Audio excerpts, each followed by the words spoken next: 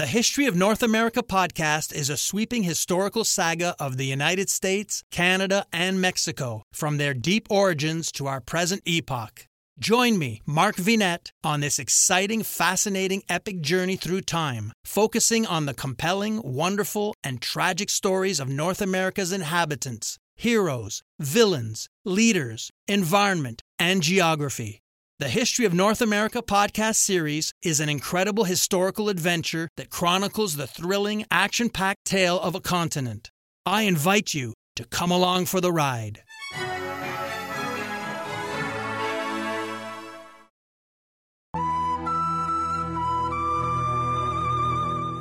Welcome to A History of the Inca. Episode 50, Cajamarca.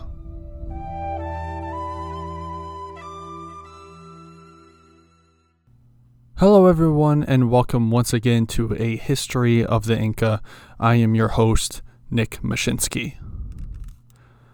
Remember to follow the show on social media, at Inca Podcast on Twitter and A History of the Inca Facebook page. You can stay up to date on the show and check out some pictures.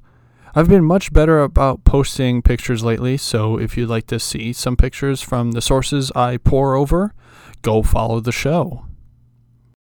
Also, don't forget the show has an email. incapodcast@gmail.com is where you can send questions or articles to me. I haven't done a question episode in quite some time, but there will be one in the future. So if you have a question about the show, a particular topic, or just want to say that I'm doing a great job, feel free to send me an email. Finally, a big shout out to the show's patrons. I want to thank you all so much for supporting the show. You have helped ensure that this podcast continues on. And this week, I want to recognize Ashley Compton, who recently joined in supporting the show financially. Thank you very much, Ashley, and for the kind words as well. No matter what level you are giving at, thank you. And if you want to support the show, please go to patreon.com/Inca Podcast and pledge at a level that suits you. And thanks. Now then, last time Pizarro was able to secure the funds and men necessary to make his return to Tumbes. Upon his return, he came into conflict with the locals, but was able to move inland. He set up a colony at San Miguel and even began to reorganize several towns and villages into a structure that suited Spanish needs. Some groups were quite all right by this. They had issues with the Inca, some with Atahualpa specifically, and so they welcomed the Christians. However, some resisted and were subdued. But upon hearing of Atahualpa, his location, and the civil war that had been taking place for years now, Pizarro decided that it was time to find this king. So he and his men marched through the jungle, across deserts, and up into the mountains. Atahualpa, for his part, sent messengers and supplies to the Christians, and the two men, Pizarro and Atahualpa, corresponded in this way several times, bestowing gifts and making promises of friendship, while at the same time beating their own chests.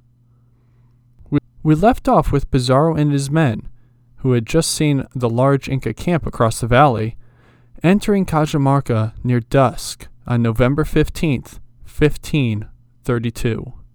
So let us return to them now. Enjoy.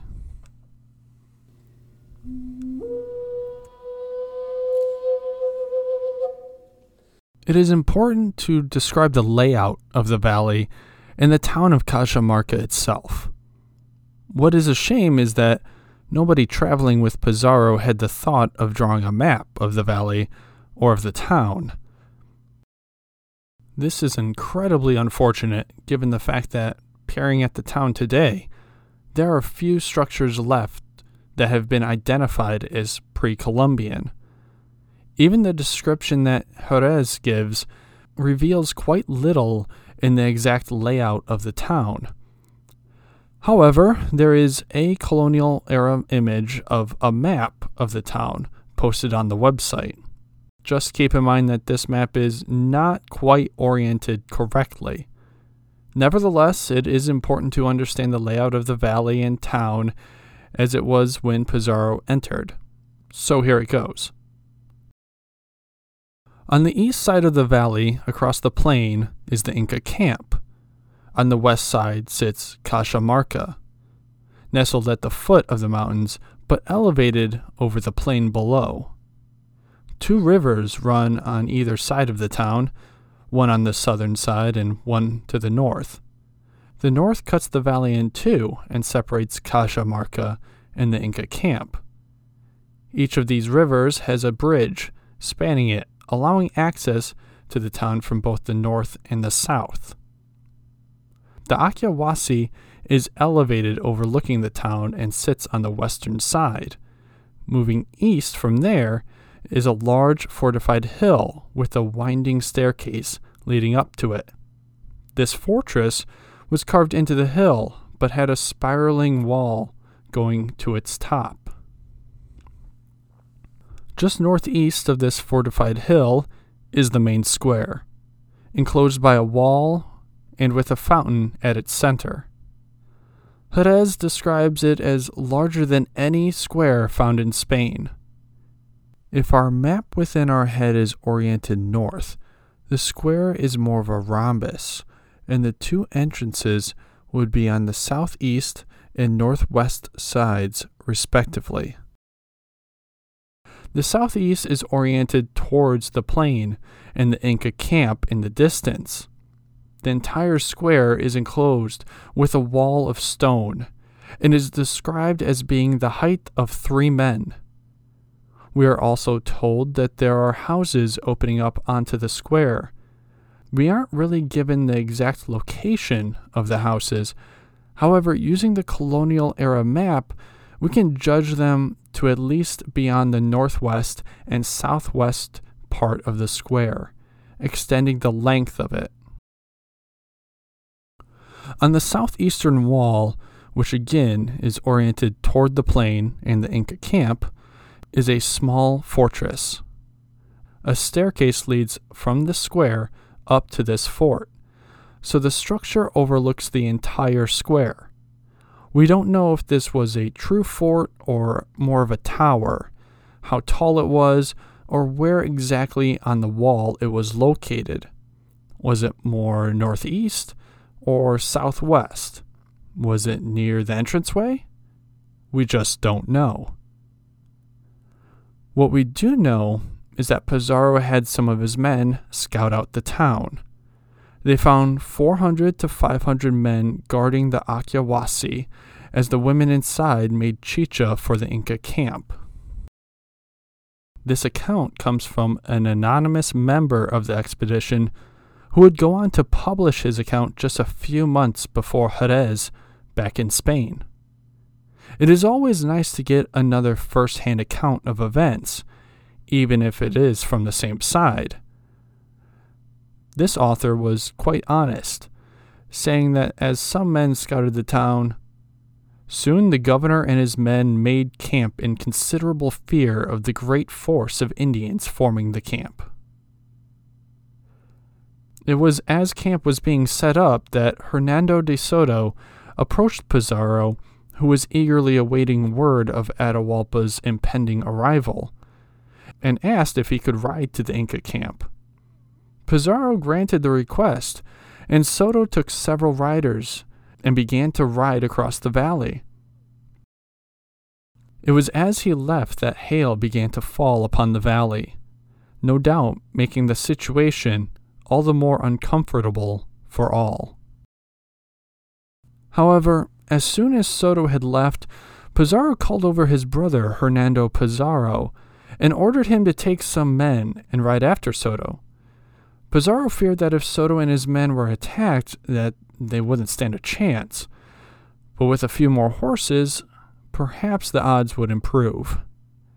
As his brother and Soto rode off, the governor ordered his men to take shelter in the houses along the square. However, he ordered Candia and the rest of the artillery to occupy the small fortress on the southeastern wall overlooking the square. No sooner had this been done did a messenger show up from Atahualpa's camp. The messenger informed Pizarro that he and his men could lodge anywhere they pleased for the night, except for the fortress overlooking the plaza. He then asked that Pizarro excuse Atahualpa for not coming that evening, for the Sapa Inca was fasting. Pizarro replied that he understood, though he was eager to meet the leader of the Inca. With this, the messenger made his way back to the Inca camp, but Candia and his men remained in the small fortress. Meanwhile, Soto and Hernando were covering ground as they traveled towards the Inca camp, which was about a league away. They had to cross 2 rivers on their way there, but left their men on the other side of the second river so they didn't alarm the camp. So it was just the 2 of them and Felipio, the interpreter, who crossed and rode towards Atahualpa. On their way, flanking either side, was the Inca army. Pikemen, halberdiers, bowmen, all stood as still as stone as the 3 rode past. No doubt they were impressive and intimidating, but it could be argued that the men of the Inca army were equally impressed and curious about the beasts on which the 3 men rode upon.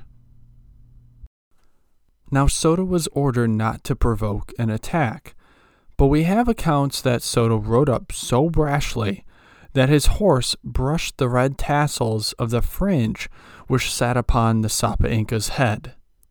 For Atahualpa's part, he didn't even flinch as he sat upon his wooden stool, which truly impressed the conquistador. The same can't be said for some of Atahualpa's guards, who retreated back in fear. Felipio came forward and informed Atahualpa that Soto was a captain and that the governor was eagerly awaiting the Inca's presence in the town, and hoped that the Sapa Inca would meet with him soon. But no answer was given. The Sapa Inca didn't even look up at the captain. Hernando Pizarro, who was sitting back just a bit, rode a bit closer. The interpreter then introduced Hernando, telling Atahualpa that this was the governor's brother. That seemed to get a response from the Inca, who looked up towards Hernando and said, "Mazel Bilica, a captain I have on the river of Turacara, sent to say that you ill-treated the caciques and put them in chains, and he sent me a collar of iron, and they say that he killed 3 Christians and a horse. But I intend to go tomorrow to see the governor and to be a friend of the Christians, because they are good." Needless to say, Hernando Pizarro did not take kindly to this comment and claimed that Malzabilica, who was the Sinchi in the area of the new colony of San Miguel, was a liar, that the Christians only made war upon those who sought it out. To this, the Sapa Inca asked if the Christians would accompany him on making war on such a rebellious Sinchi. Hernando stated that all that would be necessary to take care of this Sinchi is 10 Christian horsemen. To this, Atahualpa laughed and ordered drinks to be brought for himself, Soto, and Hernando Pizarro. We are told that the 2 Spaniards kindly refused to drink, claiming that they were fasting. However, Atahualpa insisted, and at the very least the 2 conquistadors pretended to drink from the gold vessels. Food was also offered, and again the 2 conquistadors refused, but we are told some of the Yanacona encouraged them to eat as a sign of friendship. It is unclear if they actually ate this food or not. Either way, the 3 men, Soto, Hernando Pizarro, and Felipio, soon took their leave. They rode with haste through the camp once more, as it was quickly getting dark and they wished to be back at Cajamarca before the night overtook them. As they rode through the camp, the silent Inca army stood outside their tents, in the elements, weapons in hand, watching.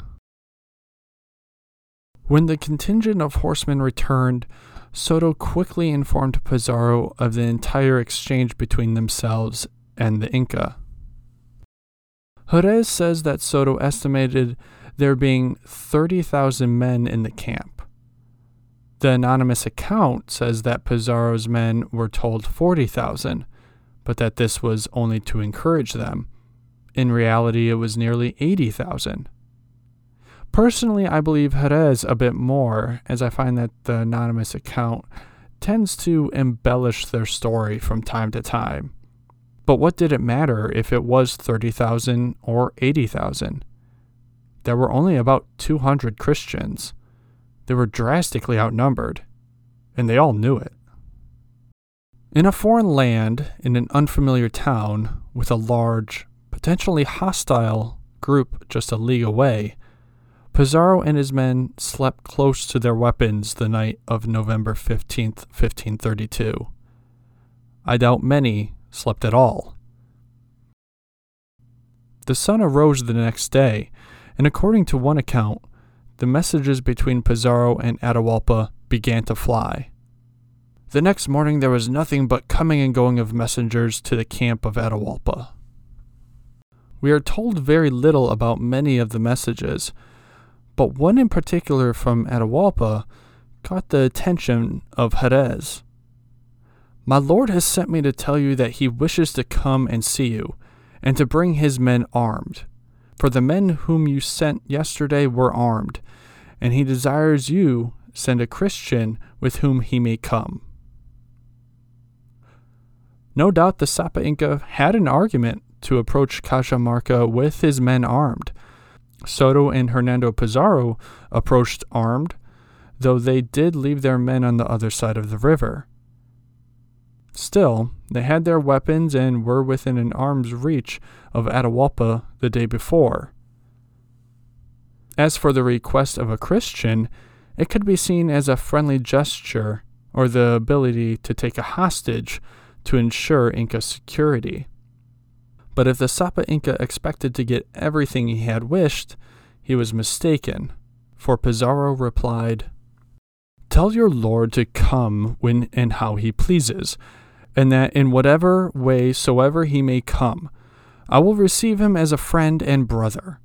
I do not send him a Christian, because it is not our custom to send from one lord to another." With this reply, the messenger left, and within a short time of his departure, the Inca camp began to stir. Slowly, movement was occurring on the other side of the valley, as men formed up and began to move. Again, in short order, another messenger arrived from the Inca camp for Pizarro. "Atahualpa sends me to say he has no wish to bring his troops armed, and though they will come with him, many will come without arms, because he wishes to bring them with him and to lodge them in the town. And they are to prepare a lodging for him in the plaza, where he will rest, which is the house known as the House of the Serpent, because there is a serpent with stone within it." To which Pizarro replied, "So let it be, and I pray that he may come quickly, for I desire to see him." Once again, it is unfortunate we only have these couple exchanges between Atahualpa and Pizarro that day. Whatever each one's true intentions were, whatever one had really planned for the other, the exchanges between the two of them are fascinating. They are very much trying to get a feel for each other and what the other's true purpose for meeting really was. At this time, there were still options for both: peace, war, cooperation. I have little doubt that both Atahualpa and Pizarro had a desired outcome for their coming meeting. Whether they were committed to that desired outcome is difficult to say at this point, but the time for a decision was quickly running out. Yet still, it must have felt like an eternity. The Inca camp took nearly half the day to mobilize everything, especially since there were only a few places to cross the rivers running through the valley, creating choke points that delayed the Incas' approach. But to the conquistadors, in the town, it seemed as if the whole plain was alive and moving towards them. No doubt it was mesmerizing to witness the Inca break camp and move towards Cajamarca, but Pizarro soon divided his men and assigned them to houses to occupy that were on the square. Hernando Pizarro took 14 to 15 horsemen. Hernando de Soto had 15 to 16 horsemen accompanying him. A captain by the name of Sebastian de Benalcazar commanded a majority of the infantry. Pedro de Candia kept his post in the small fortress overlooking the square. With him were 8 to 9 arquebus men and 1 small cannon, pointed towards the plain and the approaching Inca. Finally, Pizarro took 2 to 3 horsemen and 25 infantrymen and also stashed himself away in one of the houses. All were ordered not to show themselves until signaled. Now there were a couple lookouts keeping an eye on the approaching Inca. If they suspected that the Inca intended to attack, they were to give a signal. Once given, the entire force of conquistadors were to ride out and charge. As the Inca drew closer and closer, we are told that Pizarro went from house to house, checking on the readiness of his men, encouraging them and telling them that God would help those who worked in his service even in their greatest need. Just a day ago, Pizarro had entered Cajamarca, and now it was the Inca arriving to the town, with the sun getting low in the sky. The conquistadors sent a Spaniard to Atahualpa to ask the Sapa Inca to come to the square before it got dark. The messenger completed his task and returned to Pizarro to inform him that Atahualpa signaled that he would be arriving shortly to the square. However, the messenger also informed Pizarro that the first contingent of men carried arms of slings, stones, and clubs under their clothes. With this, the messenger returned to his post, and the Inca entered. From Jerez, first came a squadron of Indians dressed in a livery of different colors, like a chessboard. They advanced, removing the straws from the ground and sweeping the road. Next came 3 squadrons in different dresses, dancing and singing. Then came a number of men with armor, large metal plates, and crowns of gold and silver. Among them was Atahualpa, in a litter lined with plumes of macaw's feathers of many colors, and adorned with plates of gold and silver. Many Indians carried it on their shoulders on high. Next came 2 other litters, and 2 hammocks in which were some principal chiefs, and lastly, several squadrons of Indians with crowns of gold and silver. The first group that entered moved aside to give space to the next. The second group gave space for the litters, and so on, until the retinue was fully inside the square. Now I should say, I highly doubt this is the entire Inca camp, but it was a very large force in this now crowded plaza. Yet, with it so crowded, it was devoid of one thing: the Christians. It is said that Atahualpa, who was brought to the center of the square, asked the captain where they all were, to which the captain replied that the Christians were afraid and were hiding in the houses. At this time, several Inca ran up the stairs of the small fortress. They took a lance with a banner on it and placed it in its holding on the fort. The explanation for this is that the raising of the banner was a sign that the Sapa Inca was now residing within the town.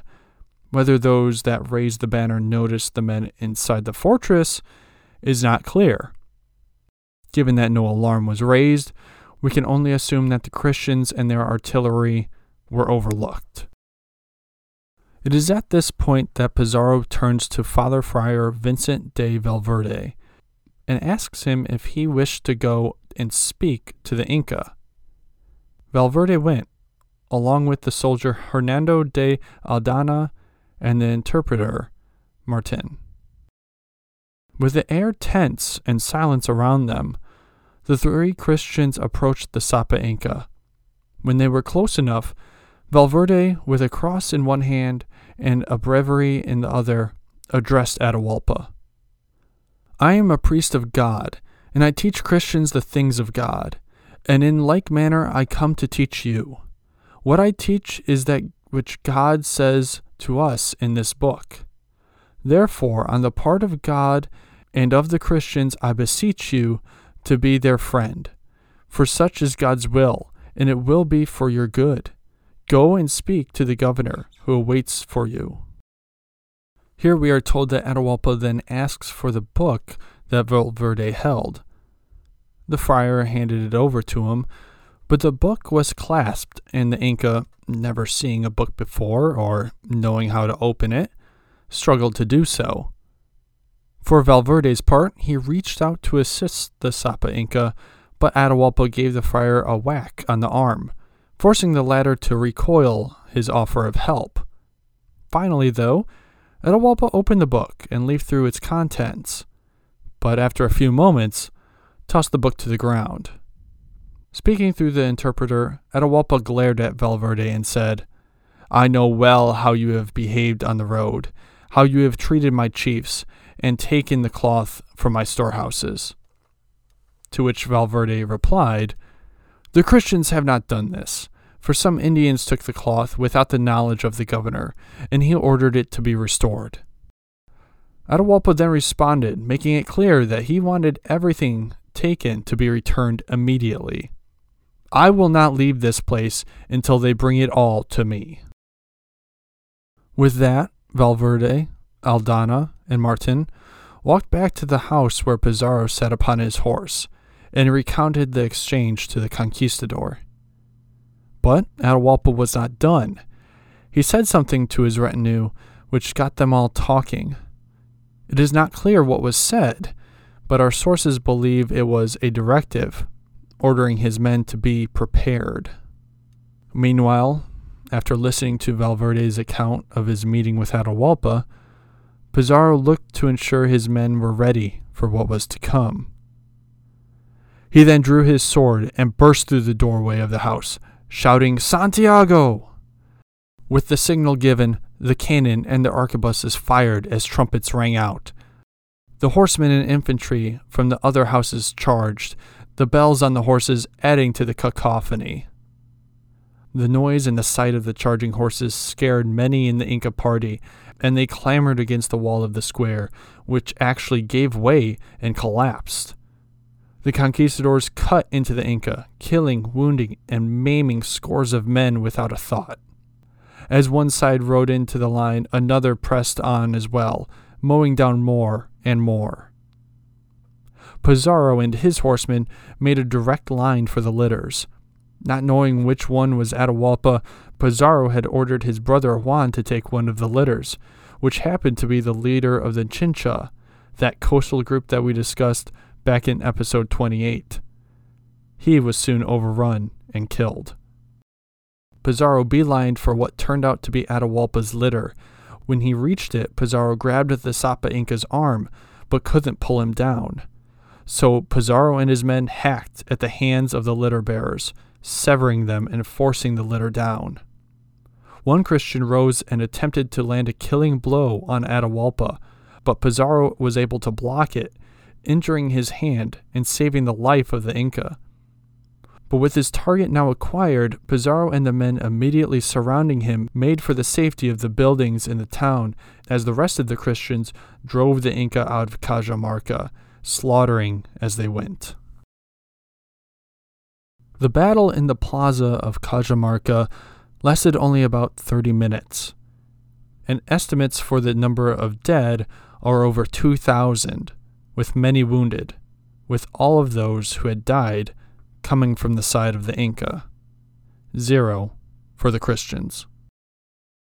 From an Inca perspective, the events of November 16th, 1532 could have been prevented, and we can lay much of that blame on the Sapa Inca. Atahualpa clearly underestimated Pizarro and his forces. He had little knowledge of the Christians' technology, such as the arquebus and the artillery, which must have sounded like Iapa, the god of thunder, cracking his sling in their very midst. There was also the armor which many of the conquistadors wore into the battle, making many of the Inca weapons quite useless. Atahualpa also underestimated the tactics of his opponents. He didn't consider the horsemen, which he had just witnessed the day before, charging at a line of men. Considering what Hernando de Soto did to him, charging and stopping his horse just enough so he touched the tassels of Atahualpa's fringe, the Sapa Inca should have recognized the potential use of such an animal. But the major tactical blunder which Atahualpa made was entering Cajamarca in the first place. He took a large number of men, whether they were armed or not, and packed them into a confined space. By doing that, the Inca numbers accounted for nothing. And honestly, Atahualpa's curiosity simply got the better of him. He could have killed or captured Pizarro and his men at nearly any point on their trek to Cajamarca. There were plenty of opportunities for an ambush. The steep and narrow mountain paths would have been an ideal chance to send some of Pizarro's forces careening down a mountainside. Instead, Atahualpa was curious. He wanted to meet these foreigners, and he paid for it dearly. While reading and researching for this podcast, and even well beforehand, I've always found myself critical of Atahualpa and his actions leading up to and during the events of November 16th. And although he certainly bears responsibility, I've come to learn that some of his actions, though we may be critical of them, would have made quite a bit of sense to the Sapa Inca at the time. Let us discuss the superior numbers to force groups into submission. It was a common part of Inca diplomacy to appear over the horizon with a large force to intimidate the other side into reconsidering their options. Do you really want to fight a force 2, 3, or 10 times your size? Perhaps we can work out a deal. I have little doubt that the same idea was present in the Inca camp. While the exact numbers vary depending on what source you read, there is little doubt that there were tens of thousands of Inca soldiers at Cajamarca.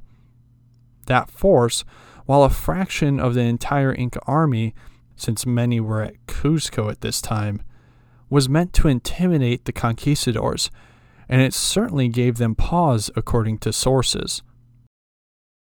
Now recall that in Andean warfare, fortified positions always relied on an overwhelming force to break the defenses. There were no siege engines. A bloody assault was always necessary to take a hilltop fortress. But once they were in it, it was nearly, and I stress nearly, always a sure victory. Being elevated over the valley with gates, walls, and even bridges fording the rivers, Cajamarca was a fortress itself. However, the Inca didn't have to assault it. Instead, they were allowed to walk right over the bridges, enter the gates, and into the main square with their overwhelming force. In terms of Andean warfare, the hard part was over. The Inca were inside. Victory was nearly theirs. Finally, we need to address the rout of the Inca army. The men in Atahualpa's retinue had never heard the noise of an arquebus, let alone a cannon. As I mentioned earlier, it would have been a nerve-rattling moment to hear those guns and artillery go off at such a close range, the sound bouncing off the stone masonry of the plaza. Of course, horses were completely foreign to them as well. Sure, some of the Inca camp had seen Soto and Hernando ride in the previous day, but it is quite different when they are charging straight at you than simply riding by.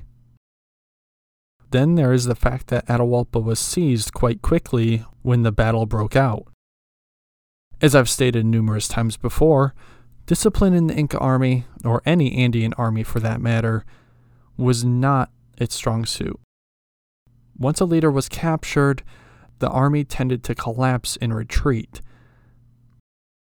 No doubt the sound of the artillery and the sight of the horses had its intended effect on the Inca, which was to terrify them and create confusion.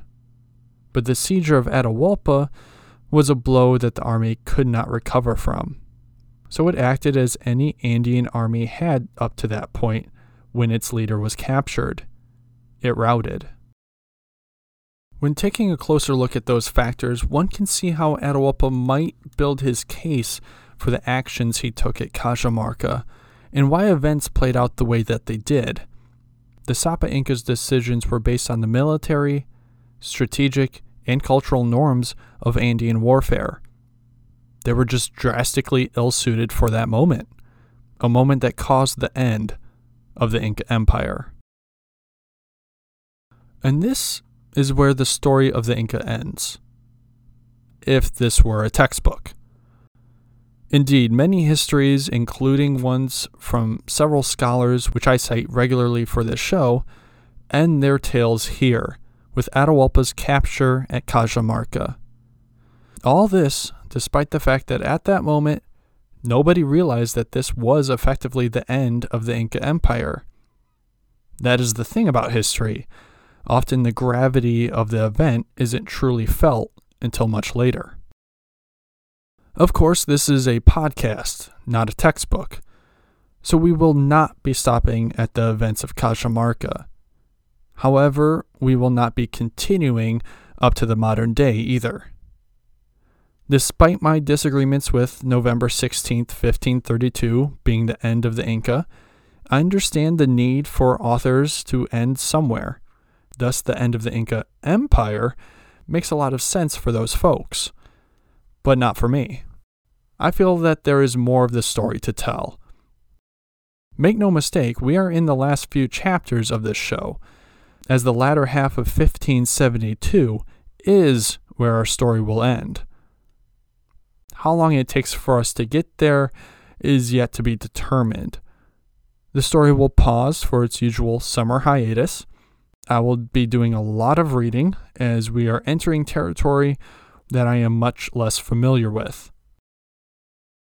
Don't get me wrong, I know the general storyline, but there is a lot of detail that I would like to explore, especially since we will now have first-hand accounts of the events that take place.